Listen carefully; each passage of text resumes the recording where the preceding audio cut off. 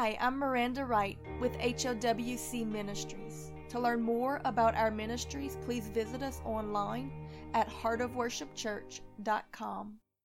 And Jesus said, Verily I say unto you, that except ye be converted and become as little children, ye shall not enter into the kingdom of heaven. Whosoever, therefore, shall humble himself as this little child, the same is the greatest in the kingdom of heaven. And whosoever shall receive one such little child in my name receiveth me. But whosoever shall offend one of these little ones, which believe in me, it were better for him that a millstone were hung about his neck, and that he were drowned in the depths of the sea. Matthew chapter 18, verses 3 through 6. When this millstone verse is read or quoted, it is often used to illustrate God's deep love for and sense of protection over children, and his extreme disdain for those who hurt them. While this application is surely true, when read within the context of the surrounding verses, we see that he was actually speaking of spiritual children, those who had just recently been born into his kingdom. That is to say, those who had just come to the faith and were new babes in Christ. As we read in 1 Peter chapter 22, verses 2 through 3, as newborn babes desire the sincere milk of the word, that ye may grow thereby, if so be that ye have tasted that the Lord is gracious. Therefore, in this context, do we see God's great disgust for those who offend and discourage those that are young and unlearned in the faith, saying that it were better for them that they had tied a huge heavy stone around their neck and had drowned themselves in the sea.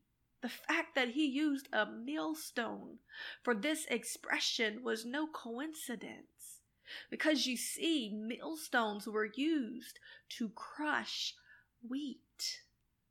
And wheat has always been used by God through Scripture to represent his people.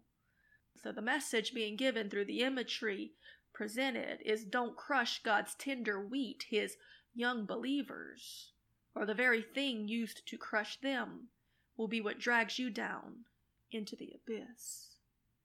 Yes, offenses will come. All who will live godly will suffer persecution. But woe to the person that causes the offense, especially when it comes from those who should know better. Because you see, if you go back to verse 1 of this passage, you will see that Jesus was actually talking to his disciples here. Therefore, the intended recipients of this message built upon the point that Jesus was making. He was saying that God is so greatly offended when those such as themselves, who are more established in the faith, discourage and cause to stumble those who are younger through pride, envy, arrogance, jealousy, selfishness, selfish agendas, or a lack of compassion and patience. Galatians chapter 5 verse 22 says this, but the fruits of the Spirit of Jesus is love, joy, peace, long-suffering, gentleness, goodness, faith, meekness, temperance. Against such there is no law. Sinners will sin. The world will offend. But woe if that offense comes from within.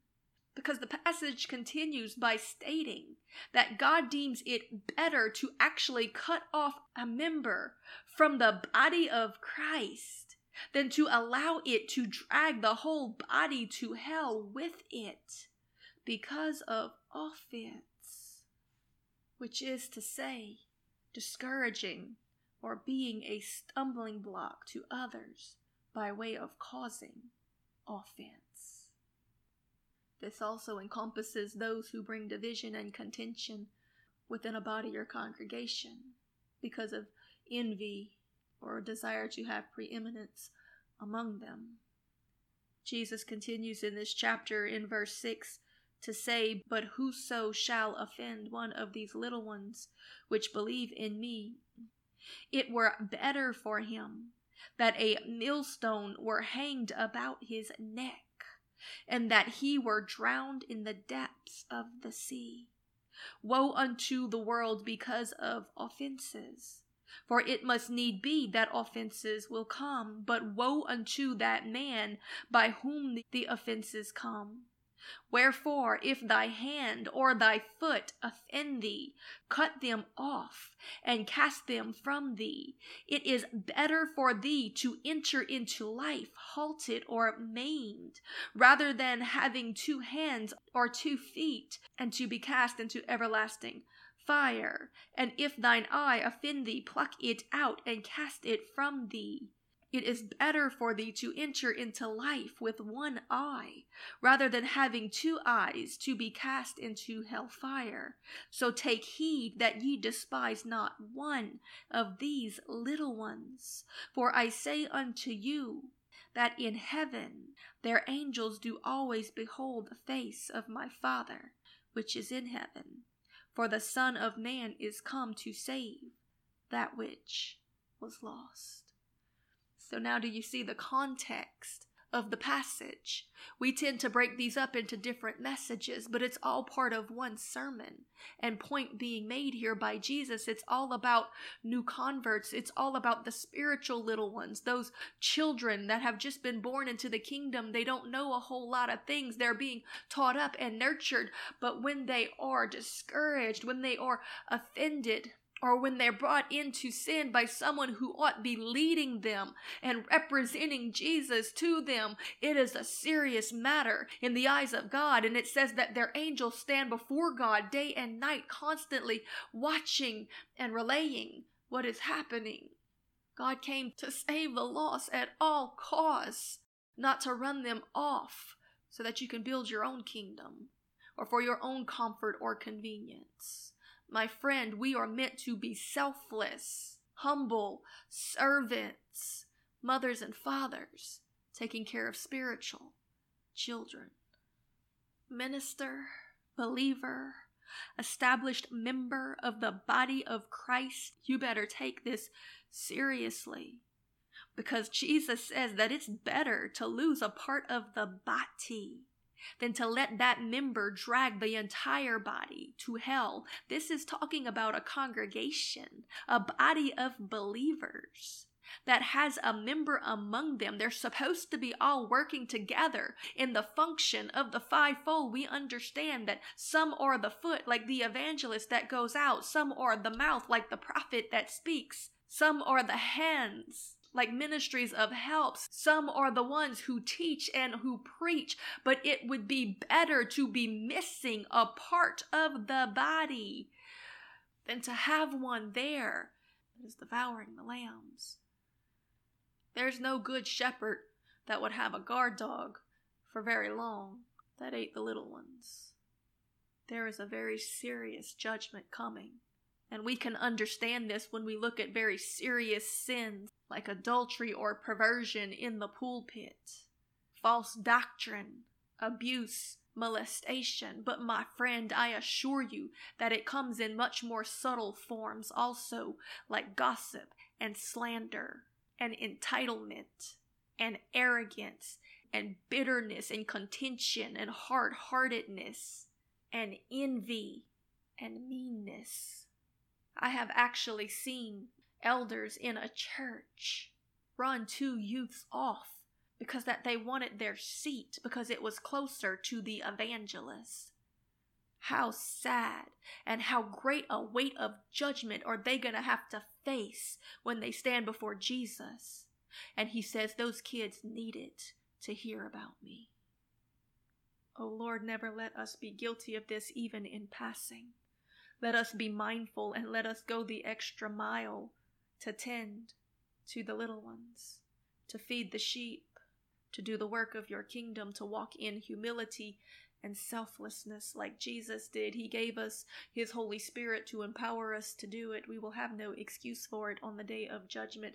Lord, forgive us if we've ever been guilty, Lord, if we didn't even realize that we did these things. Oh Lord, teach us, give us eyes to see. And when we see it happening through somebody else around us, Lord, give us the strength to go in love and brokenness and tell that person that they might be brought to repentance before they face this judgment for it. Because the Word of God says that there is coming a day when He's going to separate between the sheep and the goats, but then even between the sheep and the sheep, it says He's going to look in His own household and see who were the ones that fed themselves, who were the ones who were selfish and arrogant, who were the ones who did not tend to the lonely, the broken, the little ones. Let us be tender and gentle and humble and holy in the sight of our Lord and of those that we influence. Now, that doesn't mean that we excuse sin in them, because that will cause them to stumble as well. We speak the truth in love. We instruct. We do what any good mother or father would. In fact, that's where the term godparent comes from. In the early church, when a person was first saved, they were born again. They were considered babes in Christ. They were children. And so they were assigned spiritual parents, a godmother, a godfather, someone who would lead and instruct them and help them to grow in the knowledge of the Lord, to understand the scriptures, to know right from wrong. Any good parent that loves their children will tell them when things are dangerous. They will instruct them in righteousness, but they won't do it from a heart of bitterness or meanness or just trying to run them off so they don't have to deal with them. I don't care how lost a soul is, we're here to fight for them. And I don't care how sound one is in the faith that has been found. If you cause them to stumble for your own selfish reasons, you will face the wrath of a very angry God for it. If you are guilty of this, you better fall on your face before Him and repent. Because the Bible says that there is a greater damnation for those of us who know better and still sin and lead others astray by our actions. Not everybody's rewards are the same. My friend, if you go to hell, then it is torment and flame, and there is nothing good about it. But the Bible says that there is an extra punishment, that it's a little worse for those who are guilty of this. God doesn't play with selfishness, especially when it hurts the least among us. Father, we pray for conviction in the hearts of the people, Lord. We pray for discernment, Lord, that the sheep not be eaten by the wolves in sheep's clothing, Lord. We pray that you would convict them, cause them to come to repentance and restore them to righteousness. Lord, we pray for healing in the hearts of the little ones who have been wounded. Lord, remove the bitterness, the brokenness. Apply the balm of Gilead to it. You are our Jehovah Rapha, the one who healeth thee, the one who fixes things. Nothing is too hard for you, Lord. We pray that you do this for the entire body of Christ. Father, we repent of any offenses that we ourselves may have caused unintentionally. Give us a heart of mercy and compassion and patience and gentleness and kindness and long-suffering. Give us all the fruits of the Spirit that we can do your work with effectiveness. We rebuke and renounce all selfishness. Lord, we pray that you would help those who claim your name to understand your true character and to rightly demonstrate it in the earth. That you care for the least of these, for the little ones, that it's about saving souls, not winning arguments, or building kingdoms, or fulfilling ambitions. Lord, where the enemy meant to destroy the generations, we pray that you heal and strengthen and raise up the Josiahs and the Joshuas and the Calebs. Let your will and your work be done in this earth despite all the plots and plans of the enemy. Lord, heal the woundedness of the lambs and raise up the Davids that have been tending to his father's flock in little unknown places. The one who was willing to charge the bear and the lion to get one little lamb out of the mouth of the devourer. The ones that have proven that they love others more than themselves. Raise them up, Lord, to take the kingdom from the Sauls.